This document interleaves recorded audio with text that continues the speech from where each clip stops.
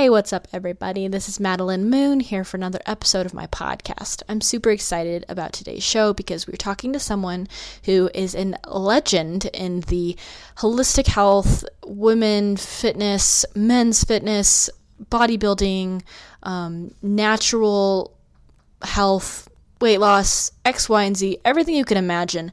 But he's been doing it without prescribing one dietary theory. I know, crazy. Everyone out there seems to have a diet that they believe in and that they think is going to be the absolute answer to all your problems. And Scott Abel is actually someone who isn't going to be presenting that idea. Instead, he's actually telling us to simplify things and to live a well-rounded, balanced lifestyle. His no-nonsense approach is genius, and I'm absolutely thrilled to have him on the show today. What I will ask of you today is that you could share this with someone you know that's been struggling and bouncing from diet to diet to diet. As you will hear from Scott, he prescribes it as the North American diet mentality. It's someone that's been going around and trying all these different diets. So if you know someone who's been doing this, or if you yourself have been doing this, please share this with your audience, share this with your friends. Just click the link to the show notes and send it over to a friend and say, hey, listen to this podcast, because this one I actually really want people to listen to, and I really want people to know all about Scott's mentality and his advice and help that he wants to prescribe for people. If you don't want to do that, if you could go on over to iTunes and leave a review on my show, it doesn't have to be for this episode, but just for the show in general, that would be absolutely awesome. As I've said before, this is the currency of iTunes. So the more reviews I get, the better the show is going to be ranked. So if you're getting anything out of the Mind, Body, Musings podcast, any little thing, a review will help me tremendously. So without further ado, let's go head on over to the show. You're listening to the Mind, Body, Musings podcast, the show where you can learn the most intricate details about the body, the mind, and how lifestyle choices link the two to create individual health for every shape and size. I'm fitness and nutrition expert Maddie Moon, here to enlighten you on how to live your life in a way that promotes satiation, thrivation, and self-appreciation. Hope you enjoy the show.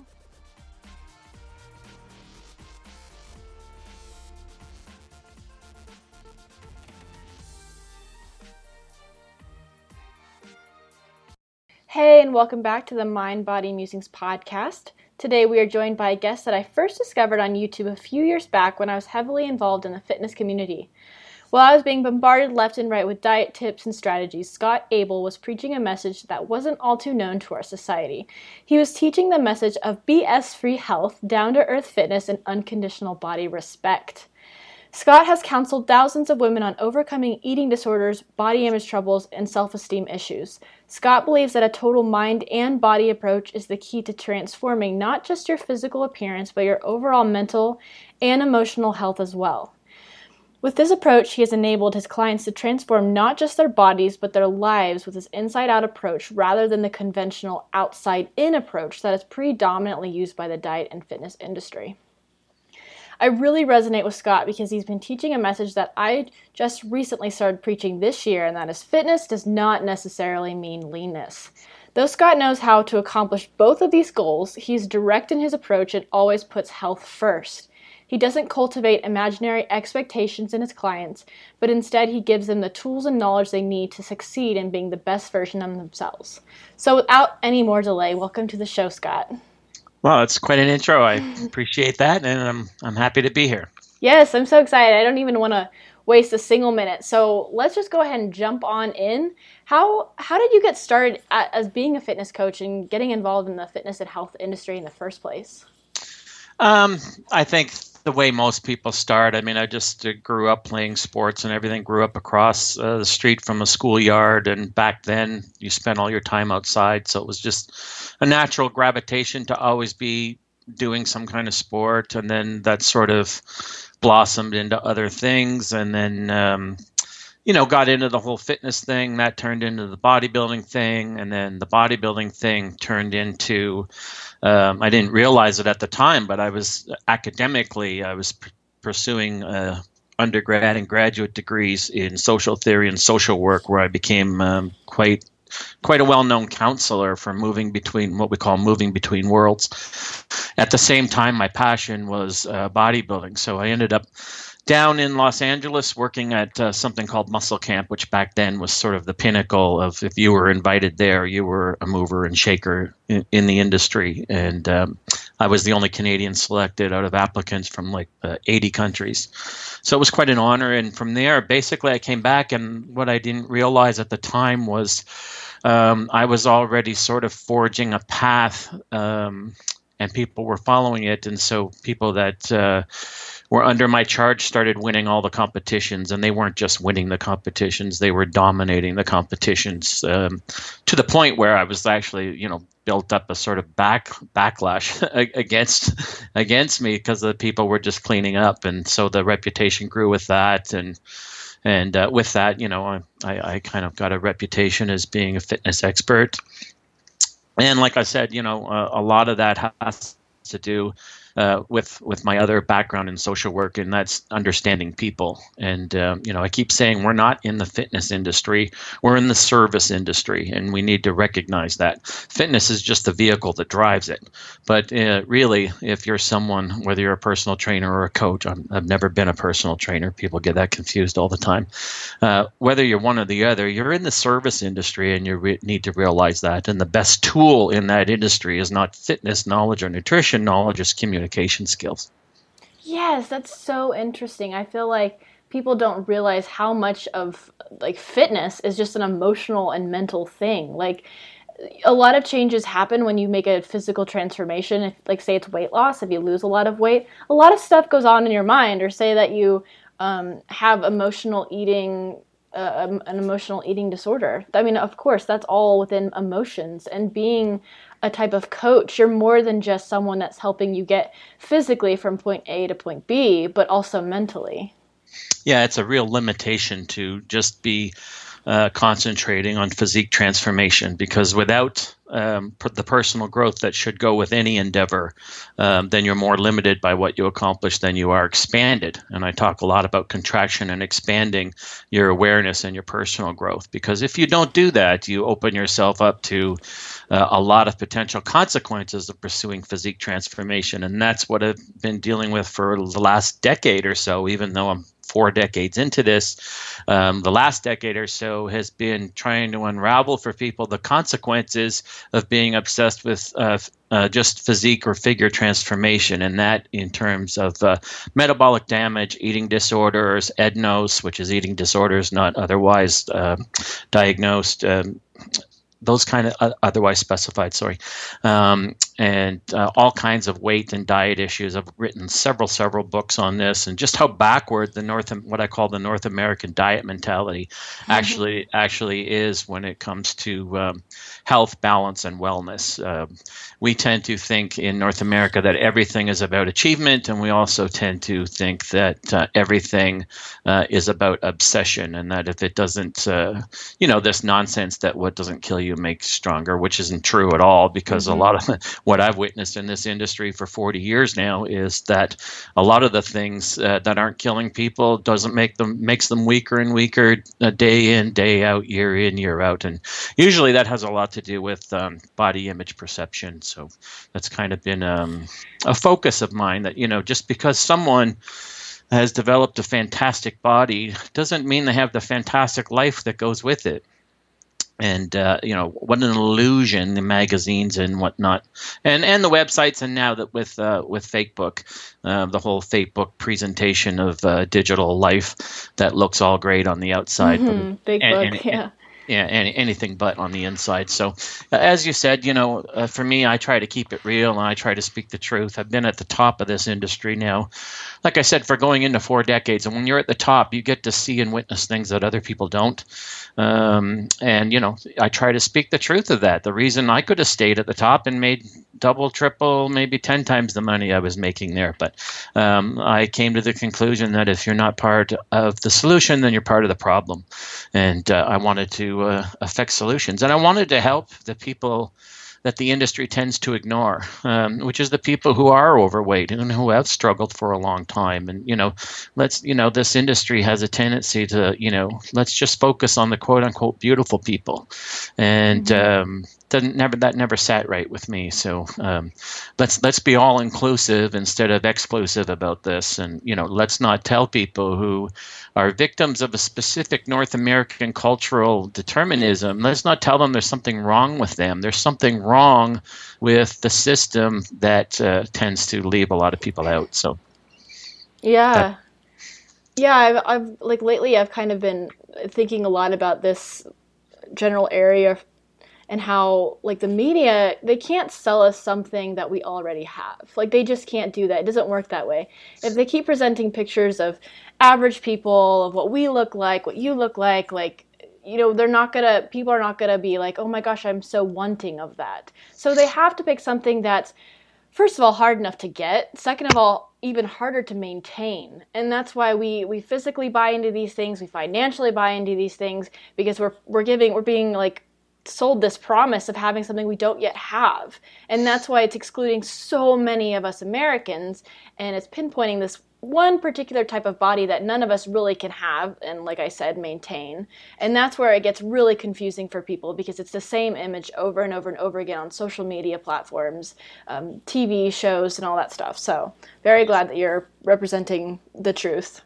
Yeah, and a lot of what haunts people is what I try to bring them back to is false expectations. They have unrealistic expectations, and that's really what haunts them. So, where they can be metabolically optimal at a size 8, it's not good enough until they're a size 4. And yet when they get to size 4, that's when all hell breaks loose metabolically and psychologically in terms of eating disorders and whatnot. So a lot of it is, learning how to talk to people instead of trying to talk at people. The industry does enough of talking at people.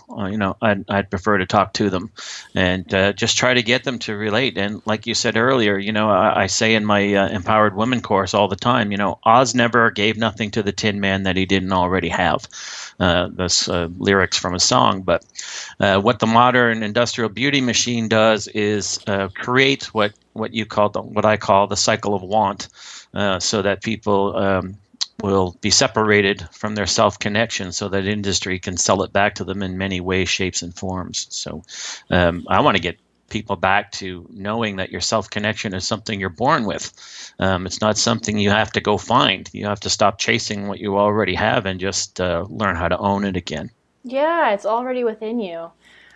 So you've been in the bodybuilding world obviously forever, and you've probably seen it change a lot, especially, I mean, correct me if I'm wrong, but maybe a lot more recently, because even I'm noticing that a lot of different dietary theories and new methods and all this stuff is popping up out of like everywhere. And I'm just curious, like, what are some of the new bodybuilding protocols that are incorrect and that you're trying to nip in the bud right now?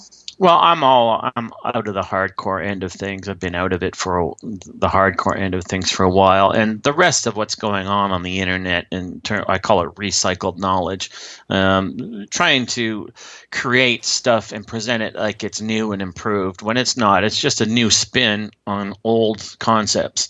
Things like the DNA diet is just a new spin on, eat right for your blood type. It's the same kind of nonsense that's been debunked over and over again. But if you present it in a new way, then you get new people who are just as desperate as the former people to go after it. And then there's all this stuff about, micromanagement and overcomplicating. And overcomplicating, interestingly enough, it caters and it appeals to a mindset that wants to believe all this stuff is complicated, because if it's complicated, then you have a reason and an excuse not to be where you think you should be. So it becomes comfortable to think that all this stuff is rocket science, when it's really not. I mean, it's really a matter of the old saying, the truth is simple and simplicity is the truth. So, rather than get into the what's and the whatnots, I'd rather get into the whys and hows of all this stuff is just, recycled nonsense. Like I got an email this morning from a client asking me about some nonsense transverse abs stuff that it's all what I call, personal trainer mythology where, they want to make things more and more complicated than they need to be without addressing who their client actually is and what their client's needs actually are. They tend to create this bubble of complication where it's not necessary. The real genius and real expertise comes with simplifying things, not making them more complicated. So the modern industry, because everybody now is in the digital world and vying for attention and vying for, I'm the expert and you're not kind of stuff, what this leads to is everybody trying to one up each other on how much it looks like they know. Whereas the more complicated you make something to a real expert like myself tells me that you really don't know what the hell you're talking about, because this is not rocket science stuff. And, my people, like I said, they didn't just win shows, they dominated shows for more than a decade. And we did that with simplicity, not complication. Mm-hmm. Yeah. And I guess like my question for you then would be, if all these people that are winning these bodybuilding shows are dominating them, how do you do that in a healthy way? Because from my experience, I mean, I've had 2 different coaches, and they were probably, I mean, it was just my terrible luck, I guess. But I mean, like, I just like, for my first coach, I ate the same exact foods for 4 months in a row, and like literally not a single change. And it didn't involve any fruit. It didn't involve any other vegetables besides green beans. Like that was all I had for 4 months. Not a single cheat day, just that. And that was my first real diet. Like okay. I had done, I mean, my followers know I've had eating problems for years and years and years, but I never followed an exact diet. I just did kind of the, I'm not going to eat anything today diet. And for this show, it was my first real diet, so the weight kind of just flew off. And I was like, wow, this really works. Like, I guess I need to eat like this forever, because I was so happy that I had lost like 12 pounds, and I was already so tiny. And then for my second show, I was doing like 2 hours of training a day, plus I was eating, towards the last 5 weeks, I was eating 900 calories. Wow. So I had major metabolic damage. Yeah, there's going to be repercussions for that every time. Yeah, so that's what I've been exposed to. And I hear from people like, oh, there's a better way to do it. There's a healthier way to do it. But honestly, I'm not sure. Nonsense, which is why I moved away from that, especially for women. And I direct most of this to women. The reason I wrote the book Metabolic Damage and the Dangers of Dieting is because I was around before there was figure and bikini and fitness. And as that got introduced, I watched firsthand as a social worker what it was doing, not just to bodies, but doing to psychologies as well, as you just said. All eating disorders are emotional in foundation, but they can be triggered by diets, and they usually are triggered by diets. So, a lot of the emotional background stuff that attracts people to compete, that's the foundation, that's the gun, if you will. And the bullets are actually the diets that people undertake. And interesting enough, keto and no carb diets are the ones that tend to cause the most aggressive forms of eating disorders and the ones that are hardest to overcome. That's a whole separate issue. But yes, so all this nonsense that goes on the internet that, oh, my coach does it the healthy way, comes from people who don't know what the hell they're talking about. I almost use the F word there. I feel so strongly about this because I've listened to this nonsense for years now, people talking out of both sides of their mouth. The reason I got away from that and training people for the hardcore end of the female side of the industry is it doesn't matter the approach you take when the end result is based in unhealthy biological models. What that means is women were meant by construction, by design, by evolution to have twice the body fat as men. When they go below what's natural for their body fat level, it doesn't matter how they got there. Metabolic consequences are going to be the result. And the example I always use in seminars and podcasts like this is if you and I both get in a car, a different car, but the same type of car, and you put your seatbelt on, but I don't, and we both drive over a cliff, is it really going to matter that you had your seatbelt on and I didn't? If we both drove off the Grand Canyon, we're going to probably end up with the same result. And the point is that it's unnatural for women to try to get to these levels of leanness that they're getting for competition. And there's going to be fallout and consequences for that. Metabolic damage, metabolic burnout, psychological issues. Now, there some people with what we call metabolic resilience. Yes, those are the people who tend to be okay at competing, but they are also what we call in marketing and legal parlance held out to be. In other words, what that means is they are held out to be the example that everyone can have. That yes, you can do this too, but what the body can tolerate metabolically differs on an individual level. So while say some Susie Smith I can train and she can lose 20 pounds and compete, and her rebound post contest maybe she just comes back to that original 20-pound rebound and she's fine. Whereas Jane Doe, she loses that same 20 pounds and competes, but after her contest she regains 40 pounds or 50 pounds. This is because their individual innate tolerance, metabolic tolerance, is different. But when they're all shooting for the same end result, then it's like playing Russian roulette. You don't know if you're that person at higher risk till it happens. And then once it happens, there's also this nonsense online that your guru or your coach has the recipe to correct it, that all metabolic damage is correctable and all post-diet rebounds are correctable. That's also nonsense. There isn't just an answer to all the damage you do. If you get in a head-on collision with your car and it needs to be assessed by insurance, oftentimes they're going to come back and say the car's totaled and there's nothing we can do except get another car. So all this, nonsense about, oh, my trainer knows how to fix metabolic damage. Well, I'm the guy who wrote the book on it, and I've only seen that fixed maybe 50% of the time. And if people actually have it, a lot of people hide behind those two words as well and don't know what they really mean. But if they want to know what it really means, it's in my book. Besides the point, though, the reason I moved away from that is it's not healthy and it's not biologically sound for women to try to get to the points of leanness that are now rewarded for and awarded at contests. And it's really, really risky, and it's long-term risky, and it's not just risky metabolically, but it has severe psychotraumatic potential to do real psychological damage as well, because ladies who compete start thinking that contest body that took 5 months to get to and they can only hold for 12 or 18 hours, they start thinking that's my real body. Mm-hmm. No, that's not your real body. It's never been your real body, or it wouldn't take 5 months to have achieved it. Mm-hmm. So, they start getting confused with body image distortion. And boy, does that have psychological rebounds. Plus, being at the top of the industry as long as I have, it's like I always say, when you look in the magazines, you see the picture but not the video. You get a representation of the picture but not the life that leads the life that's led that leads to that picture.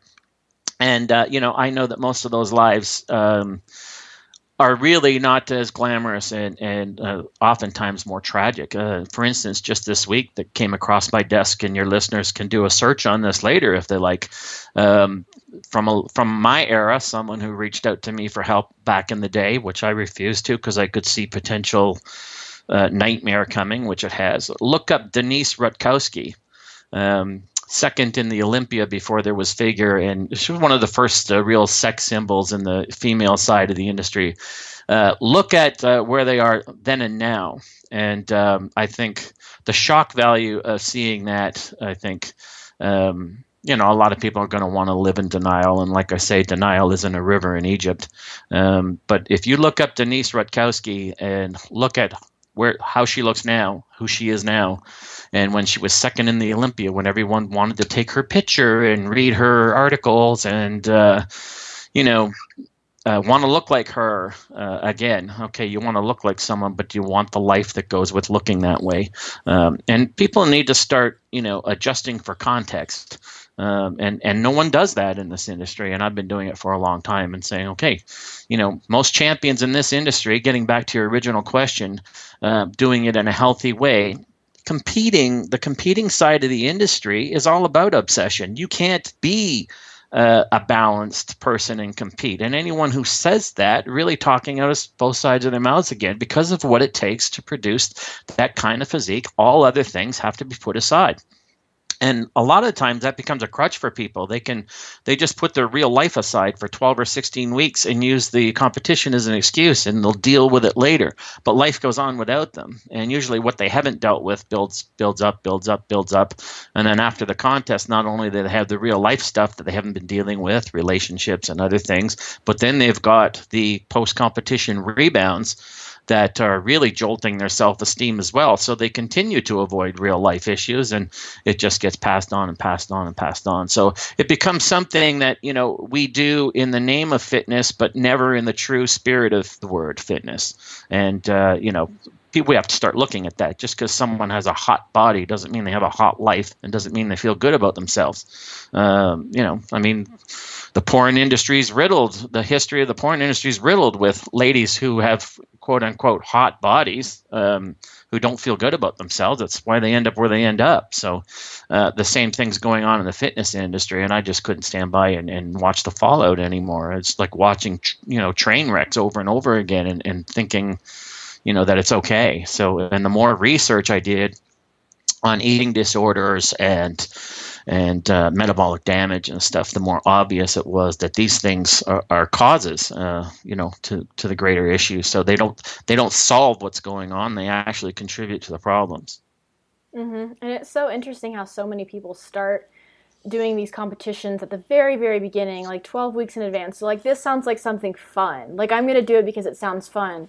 And then they go through it, and then they put aside their relationships, they put aside their night out, they start meal planning and prepping and like waiting for every single meal to eat every single 3 hours. They're starting to get kind of like they're hungry after 1 hour because their body's getting used to that or adjusting to that, counting every single calorie. And then day after day, after doing all of these rituals, you start thinking in your head, like, it's going to be worth it. It's going to be so worth it. And you totally forget you started to do this just for fun. And then you're 6 weeks out and you're like, oh my gosh, this is all I can think about. And in the morning, you take a picture of your abs and you put it on Instagram so the whole world can see. And everyone's like, wow, she must have the most amazing life. She's so beautiful. She's got perfect abs. What they really don't know is she's spending every single waking moment of her life waiting for that one day, while all the people looking at this picture are living every single day to the fullest, happy, with relationships. Every single day is great. But for that one competitor, it's that one day that's good, like depending on where they place.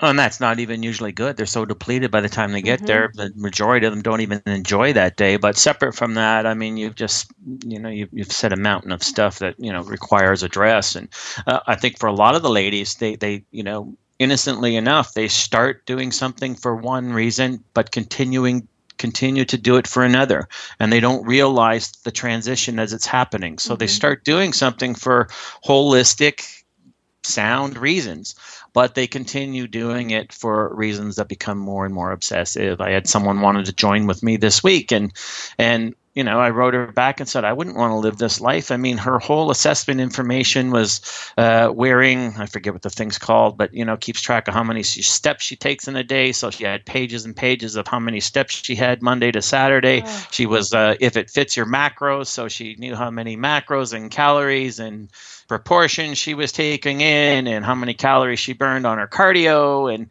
it was just a collection of numbers that went on for pages and pages. And that's what I call life inside the thin cage. That's not freedom. That's not liberation. And the more your life becomes about less stuff and more about numbers, then the less you have a life to fit it into. And, that's the consequences. That's not a payoff. That's not an expanded self. That's a constricted, contracted self. And a lot of people think it's worth the payoff because lower levels of consciousness, what we call stimulation, validation, and attention goals. You can get that on Facebook. You can get that on, in the digital world of Instagram. And you can have 50,000 followers because you post pictures of your abs every day. But basically, in the end, you're not just kidding them, you're kidding yourself. And that's not true of everybody, but it's true of enough of a majority of people that I've had to write, 5 different books about this now. I've written books on eating disorders, books on the anti-diet approach, books on metabolic damage, another book called Beyond Metabolism, which teaches us that it's really none of this is really about nutritional knowledge. It's about diet psychology and how our human brains evolved, have little to do with the nutritional components of foods. But, people live under this delusion of the North American diet mentality. How many people I know who go online and take courses, precision nutrition or whatever other courses, and it never solves their overweight issues. It never solves their obsession with diet. It just re-entrenches their obsession with these things. So they keep thinking they're chasing answers, which really what they're chasing is a reinforcement to obsess about the exact thing that keeps them trapped. And again, all this done in the name of fitness, none of it done in the true spirit of the word fitness. And, I just was amazed. The deeper I got into this as an expert, the more I realized that, I didn't use this word at the time, but the more I realized that spiritually people weren't doing what I was doing for the same reasons I was doing it. And that's why I think I excelled to the top of that world, whereas other people didn't, because everything I do is an extension of self-connection. It's about self-expressive reality, being self-expressive and self-connected in a healthy way. It was never about not feeling good enough until ... I've never lived that way, and that's what I'm trying to empower other people to realize, that if you keep thinking I'm never good enough until, and you live a life inside the thin cage, it's never going to be enough, no matter what you accomplish. And in that, what you accomplish, can you stay there? I use the phrase weight loss tourists all the time. Like, if you're just going to be a weight loss tourist and a year from now you have the same goal you had last year, all the weight you lost, you regained, then what are you learning? All you're learning is that you were a slave to something that you truly don't understand. Mm-hmm. Yeah, exactly. I love all of your little phrases and words. It's awesome. Talking about if it fits your macros and carbs and calories and all that stuff. I've had quite a few low carbers on my show, which I'm not low carb at all. I love carbohydrates. I've tried that, of course. I've tried everything, but that doesn't work for me. And also with my energy, I just don't think that's natural. And I have a really hard time sometimes because a lot of my friends are low carbers and I never really know exactly what to say to their arguments because they seem kind of sound. What are your thoughts about... They're not carbohydrates? These thoughts. I mean, okay, their thoughts are sound, but are they academically accurate? No, they're not academically accurate. I mean, this is a bunch of what I call, again, personal trainer gym floor nonsense. They go online, they do a search because they follow Guru X, who has a different, number of following online. So, they sort of cherry pick research that they like and, this means this. Well, the proof has always been around that carbohydrates are basically what's responsible for the existence of human beings. The whole paleo argument has been debunked over and over again. If people want to opt in at scottabelfitness.com, I got a bunch of articles coming out on poor Penny Paleo, I called it, and her nonsensical thinking. But our brains, the way our brains depend on carbs and the way the human beings survived because of starch carbs is how civilizations were able to survive, whether it was rice in China, potatoes in South America and Eastern Europe. All of those things were dependent on starch carbs for survival, and that's well documented, well known. Again, this is a bunch of industry nonsense trying to make this stuff rocket science and doing more harm than good. The less carbs people have, like I said, the more intense the resulting eating disorders tend to be. It's amazing how many people write to me who, quote unquote, I have a real problem with sugar binges and sugar cravings, and I can't seem to control it. And then they send me their diet. And I'm following paleo or I'm following South. Well, hello, that's the problem. You're not getting any real starch carbs. So if your body's telling you to crave sugar because you're not getting any of it in a proper way, I mean, all this stuff is just common sense stuff that if you know and recognize. I mean, I've written extensively about this stuff, but the whole low carb argument is just another thing to be afraid of. And I'm big on historical nutrition. Like I've looked at the history of nutrition and the history of diets to look at commonalities. Like I said, earlier, the modern DNA diet is just a fool's reproduction of eat right for your blood type nonsense. And if you look at the history of diet nonsense, certain things keep coming round. And in the 70s, it was make people afraid of fat. So in my day, starch carbs were everything. Starch carbs were great. And you ate carbs with every meal, and then what happened after that was a reaction to that. And no, let's make people afraid of carbs. So it's all this North American diet mentality that is based in fear, make you afraid of food. Whereas in my book Beyond Metabolism, I spend chapters and chapters discussing how the mammalian brain, true of all mammals, including human beings and primates, evolved to be attracted to food, to see food and want it. So the North American diet mentality creates something that's unnatural for us to begin with, and that's to be afraid of eating and afraid of food. It's very unnatural for us to think that way. So in terms of diet psychology, the North American diet mentality produces a paradox, because it's saying be afraid of something that is unnatural for us to be afraid of.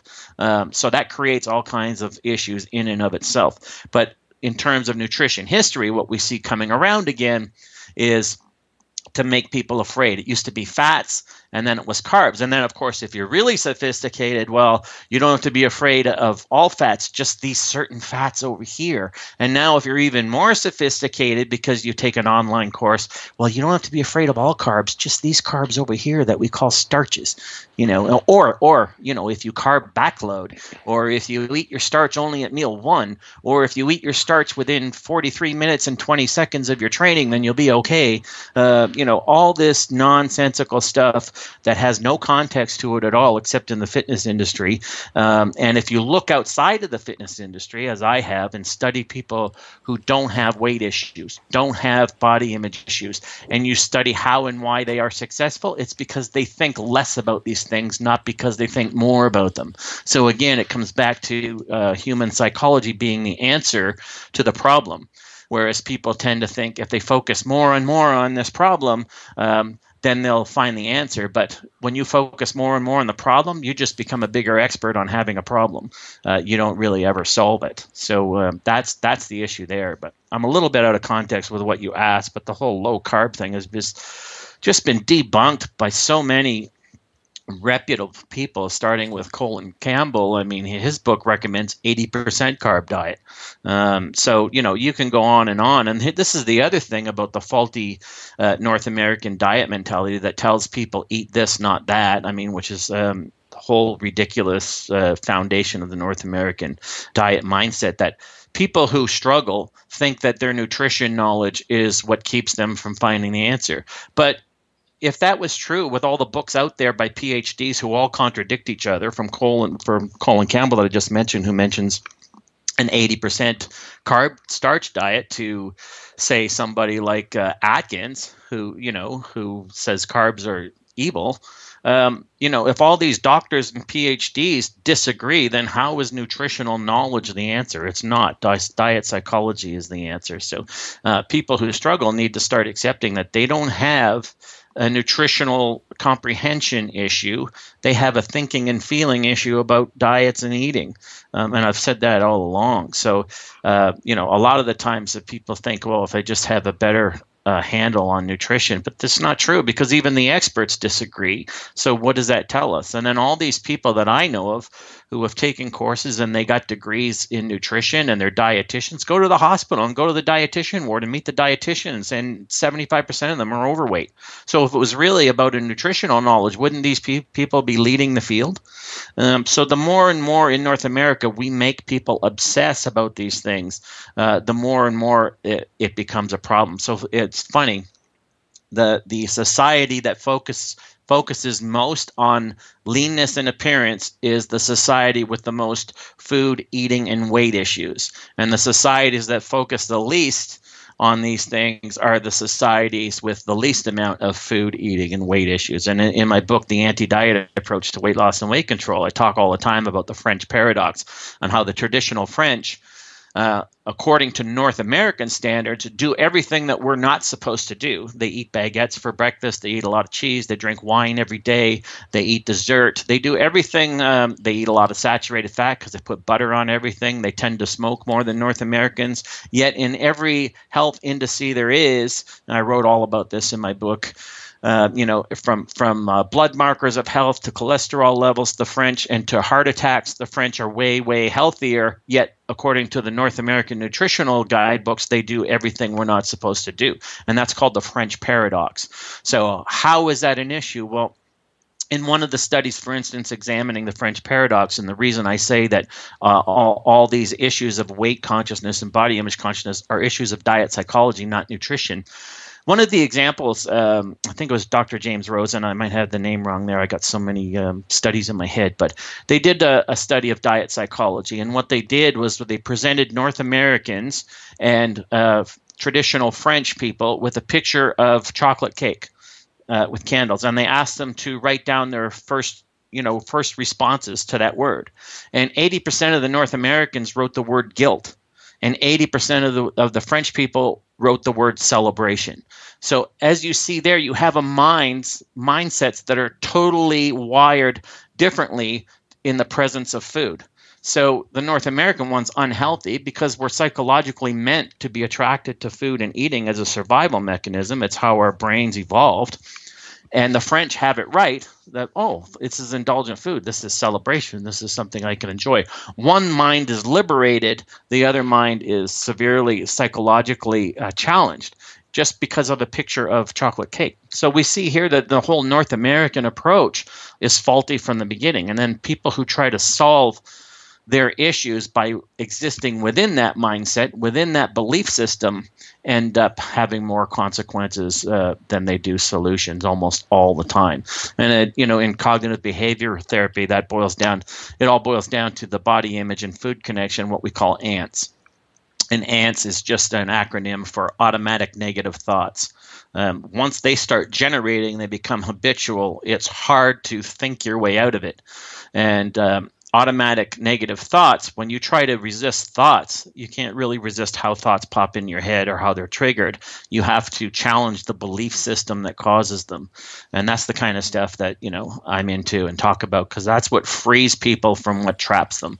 Yet they still keep thinking, if they lose weight, they'll feel better, when actually it's the other way around. When you start to feel better, you'll lose weight, and losing weight becomes less of a challenge and more of something you just do. Like I said, everything that we're taught in the fitness and diet industry on this side of the thing is upside down and backwards. And I'm trying to put it right side up and front to back. Yeah. So say there's someone listening to this podcast then, and I know you can't be very specific with this kind of question. So just generally, if someone's been eating a very low carb diet and they're listening to man, yeah, I really wish I could eat some carbs again. Where would you say that they should start? I mean, I love my dearest Matt Stone, and he would say, eat everything and anything that you want, eat all the ice cream and pizza. But where would you stand if someone's been low carb for a while and they're not sure how much they can tolerate or handle? What would your advice be to them? Yeah, I'm not so sure I would agree with that premise, because of what you're doing there is is what I call diet psychology rebellion. You're starting to rebel against the diet psychology that isn't working for you and that you struggle with. So what Matt said there is kind of it's a dangerous territory, because it's diet psychology rebellion, which is still basically the flip side of the same coin. You're still resisting what I call the North American diet mentality. You're still fighting with it. You've just flipped the coin now to say, now all things are okay. And really, you could boil down every nutritional text you've ever read into what Michael Pollan, probably the most insightful thing I've ever seen on any nutrition, diet psychology, anything, boiled down to one sentence written by Michael Pollan: eat food, not a lot, mostly plants. And if you follow that for the rest of your life, you'll lose all the weight you want to lose and stay where you want to stay. Making it more complicated than that, like I said, the truth is simple and simplicity is the truth. But to start, first you got to like I said just 2 minutes ago, you got to let go of the belief system that carbs are bad and carbs are something to be afraid of. You have to teach yourself not to be afraid of food. That living in a world of indulgent food at the grocery stores and stuff, and thinking you can avoid that, makes absolutely no sense at all in the world we live in. So you have to become okay that food is meant to be an enjoyable experience and can be a psychologically connecting experience. That's why it's part of all holiday celebrations, because it was very natural to our forefathers to celebrate with food, because that's something that our human beings respond to. So saying that, I would say to people, just start with whole foods and start with, rice, brown rice, whole grains, potatoes, sweet potatoes. Start with those things, and then make them palatable for yourself. However you want to do that, there's all kinds of ways of doing that. But let go of the lie. Let go of the lie that there is quote unquote bad foods, because it really isn't. It's all about your perspective on that, and the French paradox proves that. So I would say people first have to be able to challenge and let go of their belief system, and that belief system in particular is that carbs are bad, which is one of the most ridiculous things I've ever heard. Like I said, again, my own example. I went to the top of the fitness industry, stayed there. I guest posed at pro shows. At my best, I was 260 pounds with less than 10% body fat, guest posing and traveling around, doing seminars and workshops. So I not only talked the talk, I walked the walk. And, I ate carbs, and I still do eat carbs. And even in my mid-50s now, I'm staying lean, eating carbs. I can't imagine surrendering a whole macro group and thinking it's bad for me. So people have to let go of what I call stinking thinking, that your problem is one of stinking thinking, and that your thinking strategies are stinking tragedies.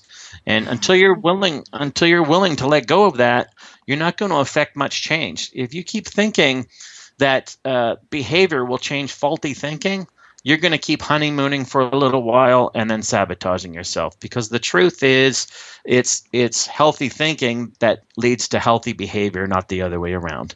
And if you're holding on to fear of food as a premise, any kind of food, you can use starches as your go-to or gluten as your go-to. I got articles coming up on that nonsense as well. You can, whatever you're fear-mongering with food, just remember that fear has two acronyms to it. Face everything and respond, and false evidence appearing real. And they both apply in this case.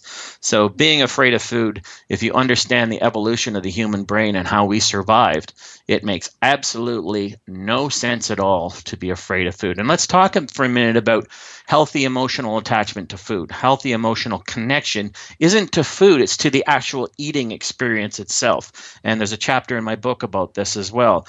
If you look, let's say you go to a mall today, or go to a busy place and watch mothers feeding young infants that still have to be fed and can't eat for themselves, and watch how mothers feed their children. How do they do it?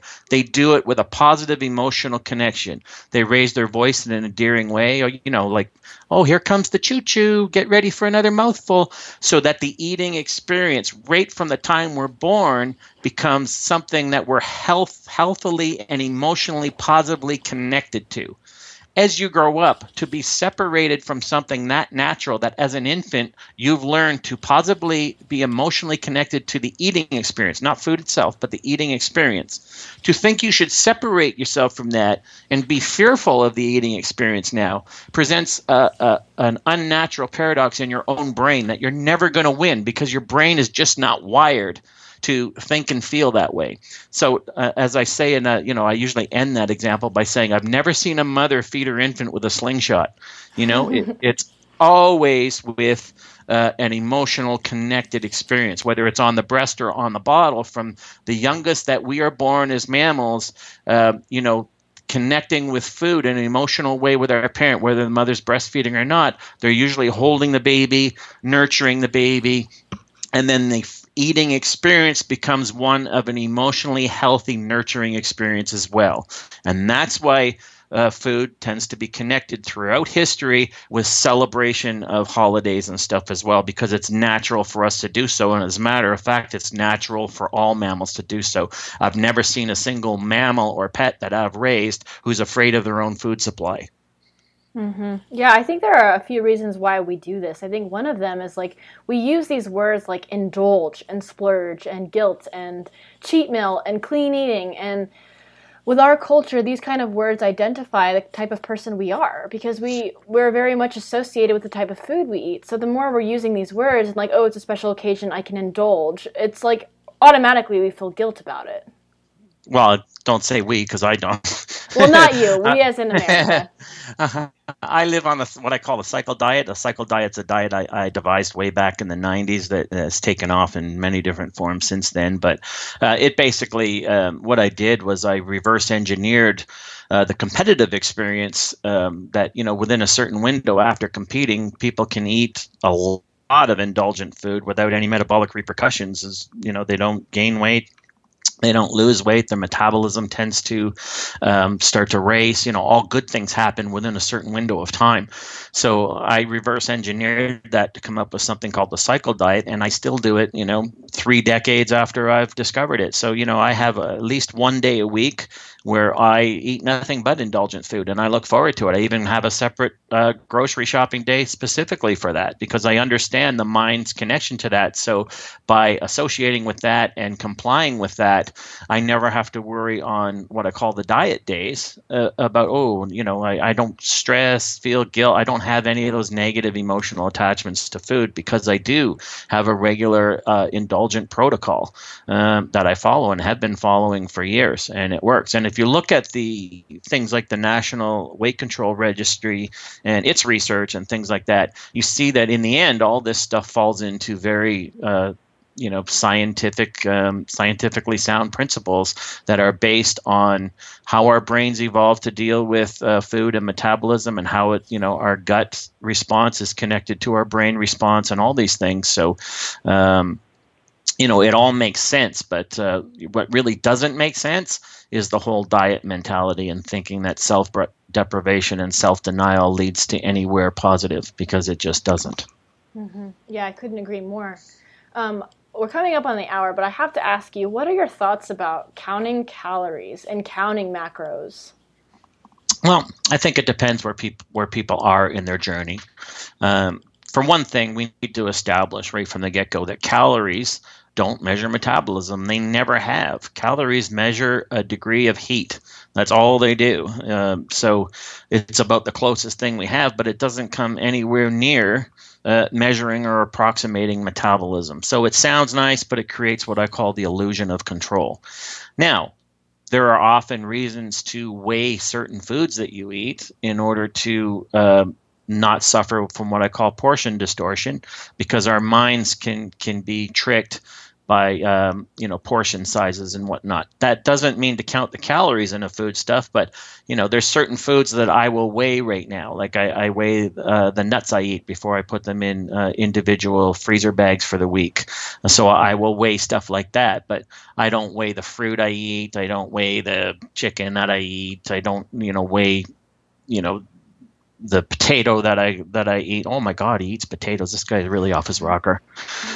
So I don't weigh any of those things, because I know they're healthy, whole foods, and my body will adjust. And we need to get rid of this idea of what I call the illusion of control, because studies have been pretty close that our bodies have a wisdom that we can't even fathom, that the illusion of control doesn't give us. The North American diet mentality is locked into short-term windows. That's why you see 12-week transformation contests and whatnot, because anyone can do anything for a 3-month period or so. After that, what happens? All this P90X and all the rest of this stuff, all done in 12-week windows, because they know half of the people won't even make it to the 12 weeks. And the other half that do, where are they going to be 12 weeks after that? And we know from studies that the body tends to regulate its weight over a 1-year period, which means if you start 25 pounds overweight and you start your diet today, in 6 months, you might have lost those 25 pounds. But guess what? 8 months later, you've probably regained that 25 pounds, or maybe now it's 30 pounds. Because if you don't diet correctly,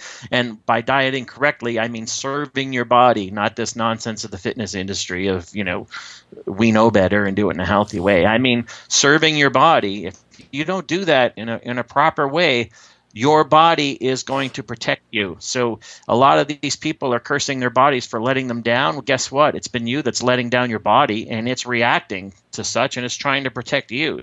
So, you're giving your body a bad rap when it's actually been you making your body react the way it's been reacting. So we need to realize that how we eat and why we eat and is more important than what we eat. And in terms of that, how we are eating is basically programming our metabolisms to do what they do. So it's not magic that if you gain all your weight back and then some, that's not magic. It's a very predictable scenario. Every time someone writes me with this and shows me what they're eating, I can probably tell them exactly what they're going to regain, when they're going to regain it, and how much more they're going to regain on top of that.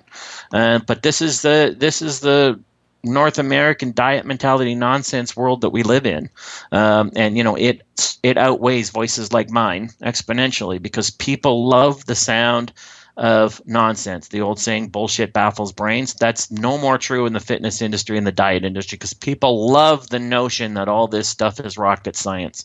They love the notion that this is so complicated that it requires a team of experts working around the clock in lab coats to unravel it all for you.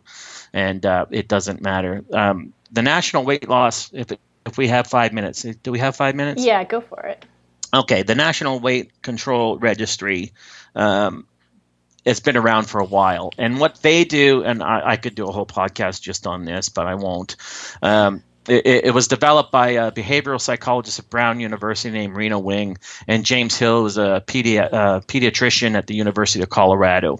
And they wanted to study people who have lost weight and kept it off for the long term. So they did, and they developed this registry.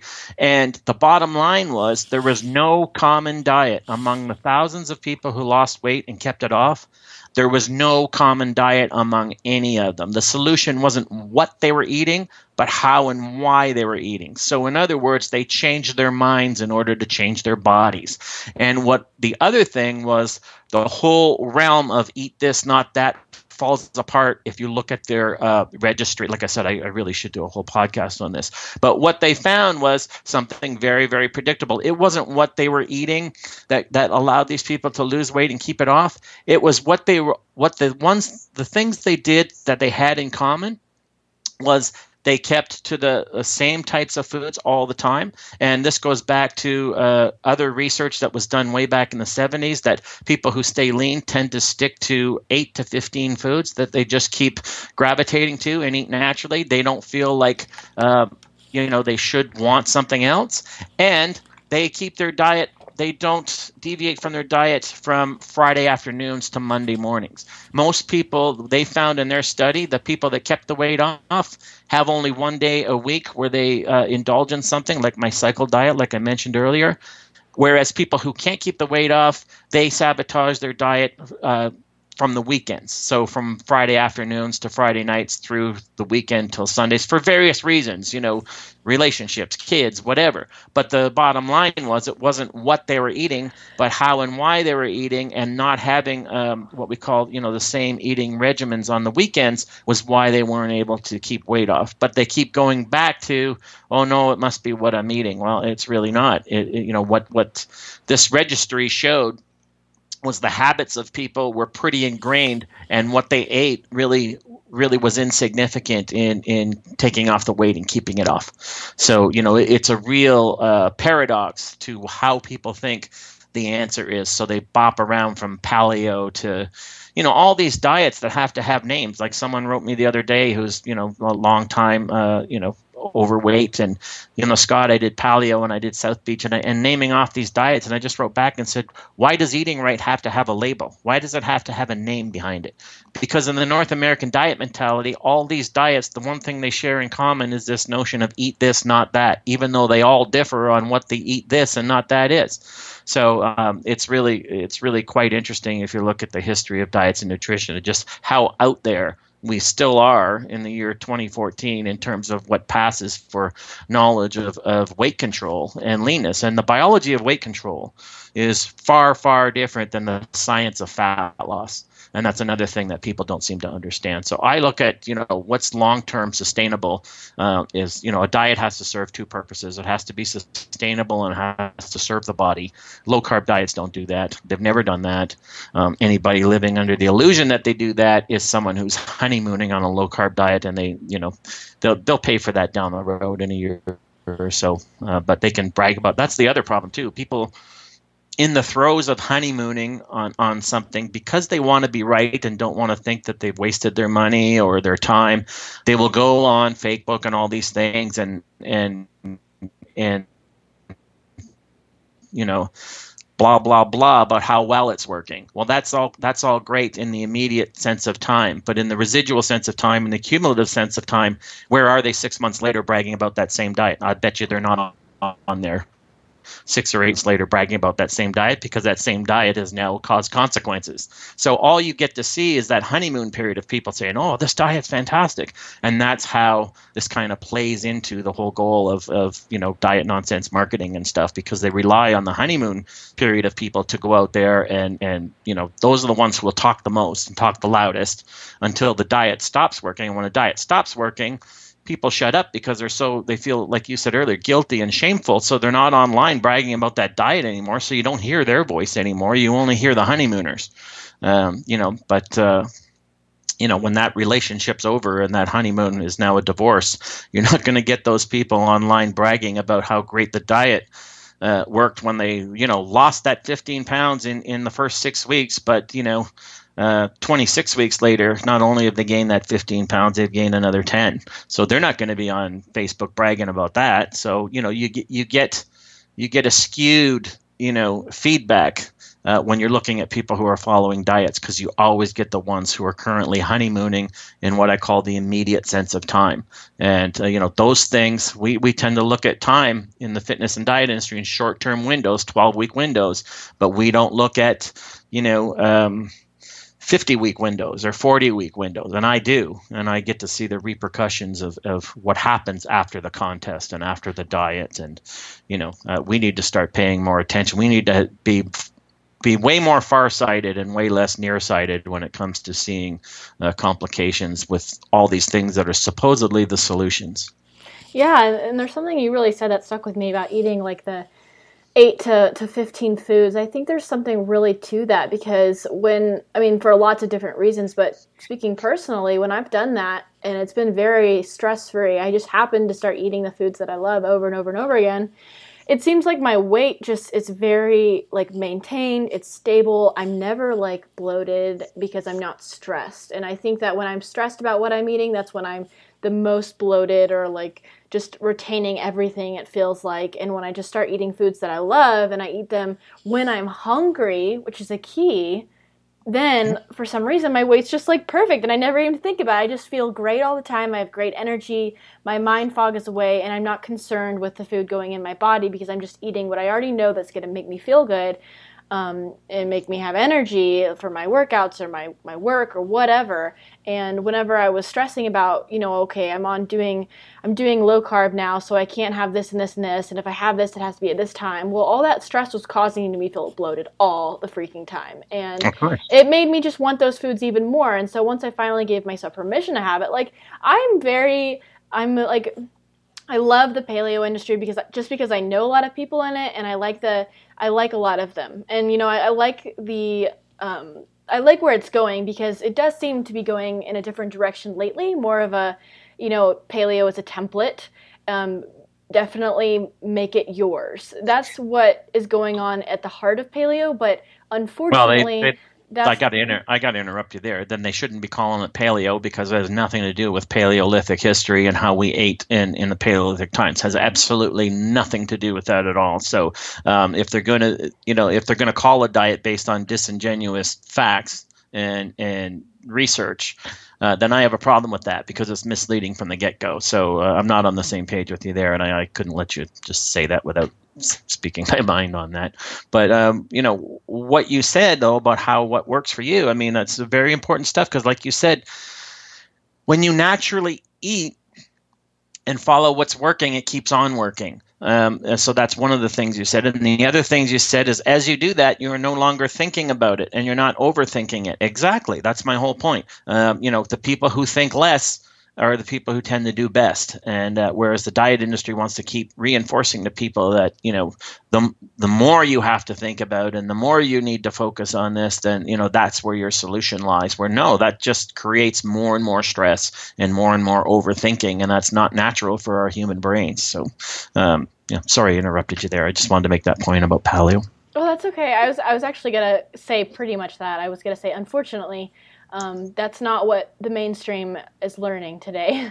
Like, people are taking it to a whole nother degree, and a lot of people are presenting paleo one way, but behind the scenes, they aren't eating exactly that way either. Like, a lot of them support paleo or like speak about it, they have books on it, but in real life they're actually eating rice and they're eating oats, and I know this personally because I know these people, and so I can say that, but that's not what they're presenting to others. So even the people that are up there in that industry aren't even completely practicing what they're preaching. Yeah, there's so much disingenuous, lying, flat out lying that goes on. Not to mention, as you said, at the top, it devolves into a level of complete nonsense. I remember being in the bookstore the other day, and I'm looking at paleo and already shaking my head in disgust. And then I look over to the next books beside it, and it's paleo for women.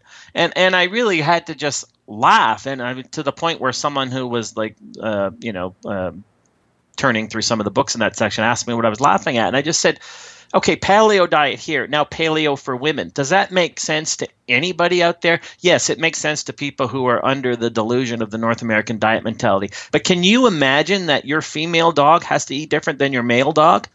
Can you imagine that, we are members of the same species here, but now all of a sudden we should eat different because of our gender? I mean, it's absolute crock and nonsense. Like, you look back and you stand back with someone who's got a more, general education, like myself, not just in the industry, but beyond the industry. And I look at books like that and I just say, wow, people will fall for anything. Like paleo for women, like, oh no, God, you can't eat the same as men. You're not from the same species all of a sudden. And I know men are from Mars and women are from Venus, but oh my God, it gets ridiculous. So, have to end on that note. No, that's really true. It seems like people are just dying to buy into something, and then there are people out there that are dying to create it. So it's unfortunate. But my last question for you that I ask all my guests is, if you had to give someone one tip for strengthening their mind-body connection, what would that tip be? Oh, man. I know it's tough. No, it's not tough. It's just it's not on the same page as everybody. It's just, be real, be authentic. And if you don't know how to do that, then you need to log off digital space for, let's say, 30 days and just find yourself. I mean, for some people, they're just that way. They're just born that way. I'm one of them. But I think people get overcome by thinking everyone else has the answer to their lives. But no one else is living your life, folks, except you. So in the end, people can be guides. As a coach, I can clear the path and I can, provide the flashlight, but you still have to travel the territory. So, people need to be way more authentic than they've been being in their own minds and hearts. And you do that and everything falls into place. You do that and you don't struggle with anything. And all of this stuff, in terms of it seeming so complicated, it just disappears, and then you see the simplicity in it all. And with simplicity, there's also beauty, and you get connected with that. And when you're self-connected, everything is possible and everything is simple. And simple doesn't necessarily mean easy, but it definitely doesn't mean complicated. So, people need to get in touch with themselves in an authentic way. And I think with digital world, we're getting further and further away from that. And that's causing a lot of angst. A lot of the angst that people suffer is because of modern day stress. And they want to believe it's because of the nutritional issues, when it has nothing to do with that. There's more disease and dis-ease caused by stress in life than is ever going to be caused because you ate gluten. Mm-hmm. I couldn't have said that better myself. And I absolutely love the message of simplification.